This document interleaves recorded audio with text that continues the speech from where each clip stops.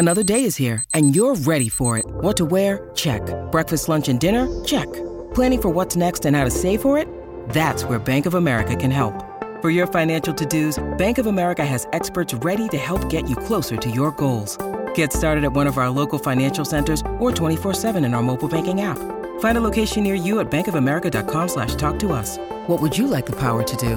Mobile banking requires downloading the app and is only available for select devices. Message and data rates may apply. Bank of America N.A., member FDIC.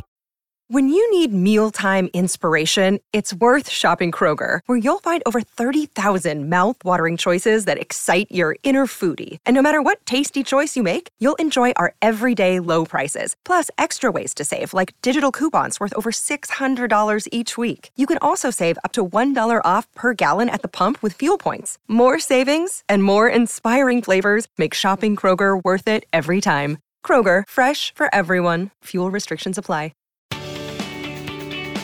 My name is Jeremy Quintanilla. You are listening to Age of Jeremy.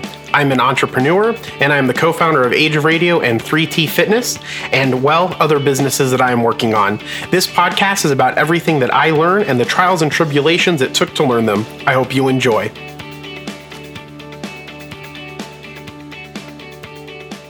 Welcome to the Age of Jeremy. Before we get started, please make sure to subscribe to this podcast. Also, make sure to follow me on Instagram at Age of Jeremy, where you can get some investment news from the leader in financial education, investments, accounting, taxes, and business advice. That leader is me, and if I'm not the leader yet, I will be soon. Also, follow our podcast network, the Age of Radioverse, on Instagram at Age of Radioverse, 100 podcasts strong and growing. You can also check me out on TikTok at Age of Jeremy and on Twitter at Age of Jeremy Q. If you want to be on this podcast and chat, email me at jeremy.quintanilla@ageofradio.org. That's jeremy.quintanilla@ageofradio.org. Let me spell that. It's Jeremy, Jeremy, .Quintanilla, QUINTANILLA, @ageofradio.org. We are looking for small business owners and influencers to share these stories or share their stories. No matter how small, no matter how big, we just love a good story. All right, let's talk about some stuff that you should know. Last September, the S&P 500 had nearly a 10% correction, which is leaving a lot of investors dreading this autumn.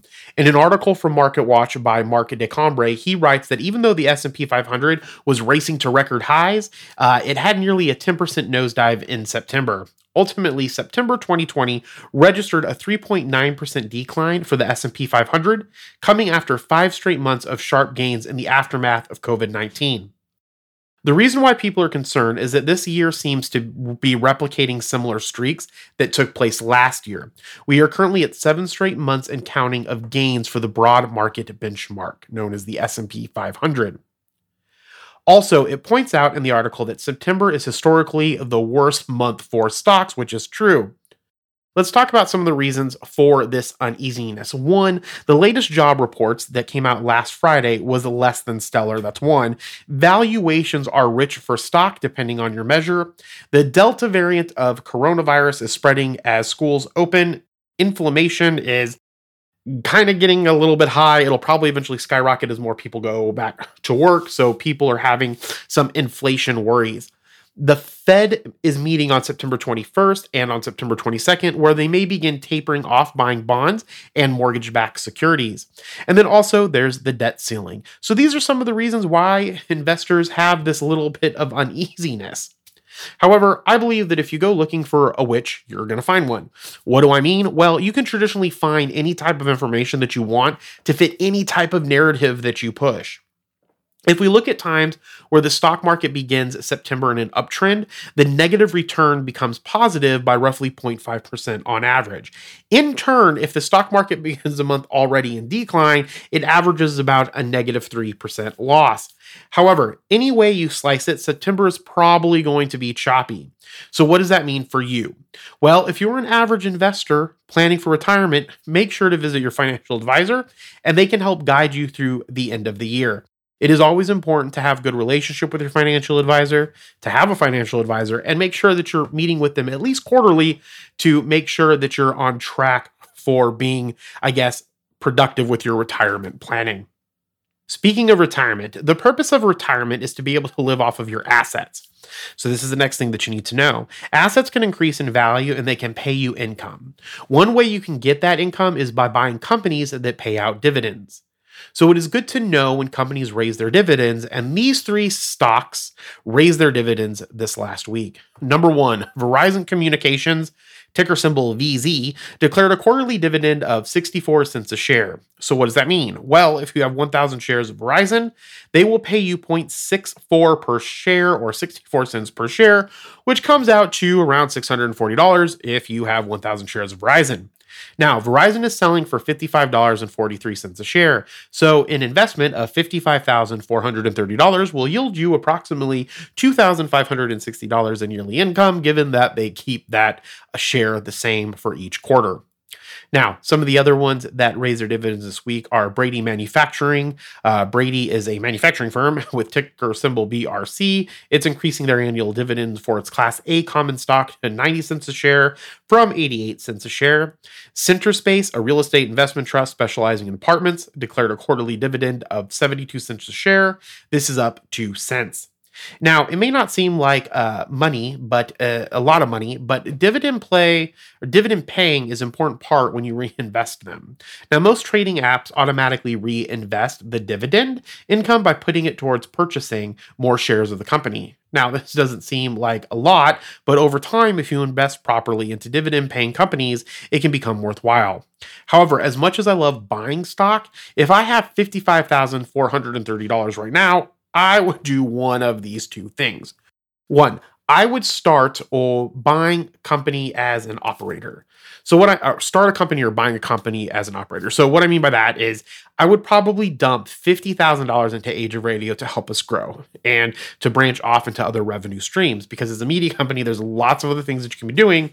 Think of the company that's in the show Succession on HBO. A lot of the things that they have, like they have parks, they have entertainment, they have their news channels, they have their newspapers, they have all that stuff. Media company encompasses a lot of things, and to grow that, we need more money. So if I had $50,000, I would put that into Age of Radio, because having your own company or operating and owning your own company buys a couple of things. It buys freedom, and hopefully it buys the ability to become a multimillionaire over time. So a lot of multimillionaires are created because they own and operate their own businesses rather than investing into public companies on the aftermarket, like when you go and buy, say, Verizon.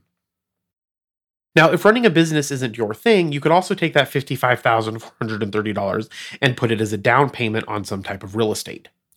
Real estate is great because of the leverage factor. So you put $55,430 down, you take out a loan of, I don't know if that's 10%, that'd be a $500,000 loan. You rent the property out and you receive income from it, paying towards your expenses of owning the house or the property, and whatever is left over is yours. And again, when it comes to this type of thing, always make sure that you're talking to a financial advisor, because again, I'm just a guy in a microphone trying to educate you so people can't take advantage of you. So what do I want to talk about in this podcast episode? I want to talk a little bit about budgeting. So I heard a peer once say that they didn't want to spend too much on a house because they didn't want to live on a budget for 30 years. Now, I am all for not overpaying for a house, but her concept of budgeting made me think, what do people really think a budget is? A lot of the times we correspond budgeting with, say, being poor because you don't have the money just to buy the things that you want. But there's a better definition for the word budgeting. So budgeting, at least my definition of it, is making sure every dollar has a place to go, which means, well, exactly that every dollar you make has a home. So that is my opinion on whether you run a business, it's a business budget, or it's a personal budget. Every dollar you make has a home. So let me go over some tips that I think might make it a little bit easier for people to manage a budget. So tip number one, it's really important to maybe have a budgeting night or a budgeting day, depending on your situation. Now, do I do this? I would like to say that I do this 100% of the time, but I don't do it 100% of the time. But I do think that when my wife and I do this, we have a better understanding about our money. So what does this kind of look like? So, well, it's sitting down at your designated time and making sure that the money you have coming in or expect to have coming in all has a place to go. and also deciding on how much is going to go where. So again, the key thing is making sure that you know where all of the money is going and that it goes to that spot. So we'll take an example. My wife and I try to set around $160 a week to say groceries. So $320 per day per pay period. So we also allot a specific amount for going out to eat. Now, once that money is spent, we can't go out to eat until the following period. So we decide all of that during our budgeting time. And having this and doing this has just opened up communication with us about what our goals are for money, what we're wanting to do with money. And so it's very important that you have a time set aside every week where you're sitting down as a couple, or if you're by yourself, you're sitting down by yourself, or if it's you and your kids, you're sitting down with your kids and you're looking at where all the money that's coming in and making sure that all that money has a place to go. The next tip that I have is I would recommend that you start at zero. This means essentially that all money gets accounted for. So you should have zero in your checking account at the start of the new period because all the money should have been accounted for. It should have either been saved, it should have been invested or spent wherever it was allotted. So some of those categories might be clothes. Some of those categories, obviously, stuff has to go to gas and to travel, to your house, to your utilities. Everything needs a place to go. That's what a budget means. And you have a set amount of what goes into each specific bucket. Now, I think this is where people get a little confused. And a lot of that is due to a lot of the stuff that we see on social media, the stuff that we go and read about. And a lot of people say, well, if you don't have Starbucks every day, you will save around $1,000 a year. But that really isn't irrelevant if you set aside $1,000 specifically for Starbucks while keeping to your financial goals, to keeping to your saving, to keeping to your investing, to keeping to your kids' education, wherever that money goes. If you want to go and buy Starbucks, allot that money specifically for Starbucks. And then the other thing that makes it a little bit difficult is that you don't pay yourself. A lot of people don't pay themselves first, or they don't understand what that concept is. So when I get paid, money automatically goes into our retirement, our savings, and our investing accounts. Like that's where it comes from. And then everything else is essentially divided up after that or spit out after that. So we'll take my retirement account. So my retirement account is on track for somewhere between $5 to $10 million. Now, that's just my retirement account. I also have investing accounts. In general, I would say have around 3 to 6 months of savings, okay, to cover your monthly expenses, 3 to 6 months worth. That's traditional personal finance theory. Now, here's my opinion. I would rather have that money invested. So me personally, I like to have like 2,000 to 3,000 in savings in case something happens. I can use that, or I could go get debt, or I could take on debt. And then if I want to pay that debt off right away, I can liquidate some of my stocks, my bonds, or my crypto. A lot of the times, your portfolio will not outweigh your interest that you're paying on debt. So it doesn't make sense to keep it in there if you have that interest on, like a credit card or something along the lines. Now, some debt, it may outperform. Like my portfolio this year is outperforming all of the interest expense that I have on any debt. So it doesn't make sense to take that money out of that and pay that off. So you have to kind of think about that. So if something happens and I need to borrow, I'll liquidate stocks, bonds, or crypto from my non-retirement account, and I'm personally fine with that. But that doesn't mean that is what's going to be best for you. Everybody's situation is going to be different. But traditionally, you want to have between 3 to 6 months of your expenses saved up. So when you get paid, you take your investing and your savings and that stuff and you put it aside, and then the budget out from everything else. That's one of the biggest problems is that people usually get paid. They do all their expenses and buying, and then whatever's left over, they try to save. Don't do that. The other thing is you also want to make sure that you're saving for specific things. So we're saving for a trip to Alaska. We're saving for our real estate and other businesses that we want to invest with. And we're also saving in our investment accounts and things like that. Now, when we save here in my family, we put that traditionally in investment accounts, except for that 2,000 to 3,000 as a buffer in a savings account, because we want our money to kind of grow, and it's not going to grow in a savings account. So it's a pretty safe bet if you have a bond ETF or if you have like an index ETF. So any money that's in our trading account that's not being utilized in, say, a specific company, or it's just we want something a little bit safer, we keep it in like an index fund ETF or like a dividend growth ETF or something along those lines.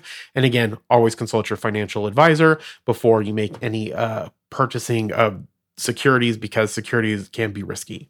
Now, if all this is on track and I have money left over at the end of the month, it has to be allotted into something. And if I don't have it, then it either needs to go in savings or something that I can just spend on something that I've been wanting to buy. The biggest trick and the hardest part of this is sticking to a plan because it's sticking to a plan. It's sticking to a plan, but not living like you don't have any money. Living like you don't have any money is ridiculous to me. Like, you have money, you buy stuff with your money, you want to use your money to get cool stuff, to have fun and entertainment and things. Don't live like you don't have any money. Just have a plan for your money. If there's one thing that you take away from this podcast, just think I should have a plan for my money. We have all of these people that are consistently saying that all debt is bad, and then we have the people that are saying that use debt for everything. There is a middle way, and that middle way is a much, much better way. Let's take a quick break. Now, I know before I went to break, I said that there's those people out there that are saying never have any debt. I'm not going to say that. I'm going to say tip number 3, which is keep your debt under control. I am saying don't let it get out of control. I have let it get out of control in my life, mainly revolving debt. I always try to play the points on credit cards, but then I never like to use the cash to pay it off, or I use credit cards because it is safer than using your debit card and it gets out of hand. That is how I personally have let credit cards get out of hand, and that's the trick of the credit card companies. And if you're not disciplined, like I'm not that disciplined, I'm willing to admit that. I have just decided I suck at it, so I will just use cash or pay the credit card right after the purchase. That's just me. You have to do what works for you, but traditionally there are a few things that can help keep your debt in control. 1, not a lot of people like doing this. I don't even know if Zennials or whatever generation we're in right now know what this is, but keep a check register of how much you are putting on your card so you can see that debt rise. So a check register is essentially something when you have a checking account, every time you make a purchase off of that, you write it down, because before online banking, you couldn't see all of that. I personally use a check register for everything, because sometimes I have stuff that's slotted to come out on, say, the 10th, and I wanted to put it in my check register so I know that money has already been accounted for and that I have this other amount left over. That's one of the biggest keys of planning, is to see all of this money go so you can make sure that all the money that you have left over gets allotted for. But you can also do this with credit cards, because if you do this with credit cards and you raise it up, then you can see how much of that debt is going on that credit card, and you can manage it a lot better. And this is something my aunt does, so she can manage her Disney credit card so she can get her Disney points and not get into trouble. So when she buys something on her Disney credit card, she puts it in her check register to add it up, and then she pays money towards it, and she always has track of this so she can keep it under control. The more meticulous you are with these types of things, the more you can keep your money under control. So the other trick, and this is just something I think this works, but I also think it's stupid, is stop at the 30% utilization. The way that the credit card companies work is they like to not see you overdo 30% or 50% of your credit card, which is weird, because if you have a credit card of $300, that's only like $30. But stop at 30% utilization. When you have a high utilization, the credit agencies look negatively on this, and it affects your credit score. So never try your best to never let it go past 30%. Sometimes it's not possible. Sometimes you may not have the willpower. I know in the past I haven't had the willpower, and I like using credit cards, and I like buying stuff, and I like cool stuff, but do your best to do that. And then the other thing you could do, a lot of financial people say don't use your credit card for emergencies. I get that, but my grandparents have a fantastic financial record. They've made it through retirement without having to get other jobs. They've been retired for like 40 years and without working. They've been living off of their investments. And one of the things that they have always done is they just use a credit card for emergencies. They have cash. If they can use cash, they'll use cash. If they need to, they'll use a credit card, and then they'll pay it back. So just use the card for emergencies. Like if your car breaks down, you should be using cash, like I said. But, well, sometimes shit happens, and sometimes regular people have to use their credit cards. It's not bad. It's not wrong. The Dave Ramseys of the world make you feel like shit, but there's nothing wrong with having to use your credit card if you have to. So Dave Ramsey can go F himself, I guess. And speaking of Dave Ramsey, here's tip 4, utilize cash. Dave Ramsey is really good at a lot of the tips that he's made, and he's built a huge empire. So even though I said Dave Ramsey can go F himself, Dave Ramsey has a lot of good advice if you want to go there. I'm not really big into making people like crap, feeling like crap based off of the decisions that they've made. Just recognize that the decision was bad, take ownership of it, and work to make it better. So Dave Ramsey has an envelope system where you set aside cash for your budget categories. Now, I'm not going to super deep dive into it here. But essentially if you're going to pay for tires that you have, for the year that you need new tires, or you're going to have money for your oil change, you take all these little envelopes and you have them for a budget category and you put the cash in them and you live off of cash. Now, I enjoy living off of cash when I do this. I don't do it all the time, but sometimes when I'm like, I'm just going to play around and try to see if I can go with only using like $25 a week. You use that $25 for that week for your everyday spending allowance. So I did this pre-pandemic when I felt like spending was getting out of control. I would just give myself, like I said, $20 a week for coffee or drinks throughout the week. And you just don't take your debit cards or credit cards with you. And you just $25 a week. And that's how you get through your life. And it's really good for a couple of reasons. One, because you don't have your other credit cards or emergency things with you. Like you have to be planning hopefully what's going to be going on in that week so that you don't run out of, money, or you don't run out of gas or something along those lines. So you will find that you buy less when you do this, and you can actually see that money disappear when you have cash. And that's why I think I'm an advocate of that physical currency piece of it, just for that reason when it comes to like teaching yourself a habit. So, but as we move more and more to virtual or digital currency, this is going to be really difficult. But if you ever want to see how much you're actually spending, take $100, only live off of that $100 for that week, and you will see how fast it goes. And you get a better concept of that money actually disappearing, because it's very difficult to see in a digital world, because money is now just a number on a screen. My last tip that I have is to use Mint, or another online budgeting. Now, as much as I would like Intuit, the creators of Mint, to sponsor my show, we could call it the Mint Studio. If you're listening, it has a really nice ring. I just love Intuit products. Intuit's a really great company. It has a really great leadership under its CEO. But Mint is a fabulous app that connects to your bank accounts and helps you create and stay on track for a budget. The best thing about Mint is that it's free. It also has a lot of great reporting that can show you how much you were overspending, and it shows you when you're getting close to your budget and if you've overspent on your budget. And it also calculates your net worth. So if you're unfamiliar with net worth, it is when you add up all of your assets, like your house, your car, your original Picasso, your dope Lego collection, and then you subtract all the debts that you have from those assets. The number that is left over is what your net worth is. So if you input everything into Mint, Mint keeps track of how your net worth is changing over time, and it's really cool to see.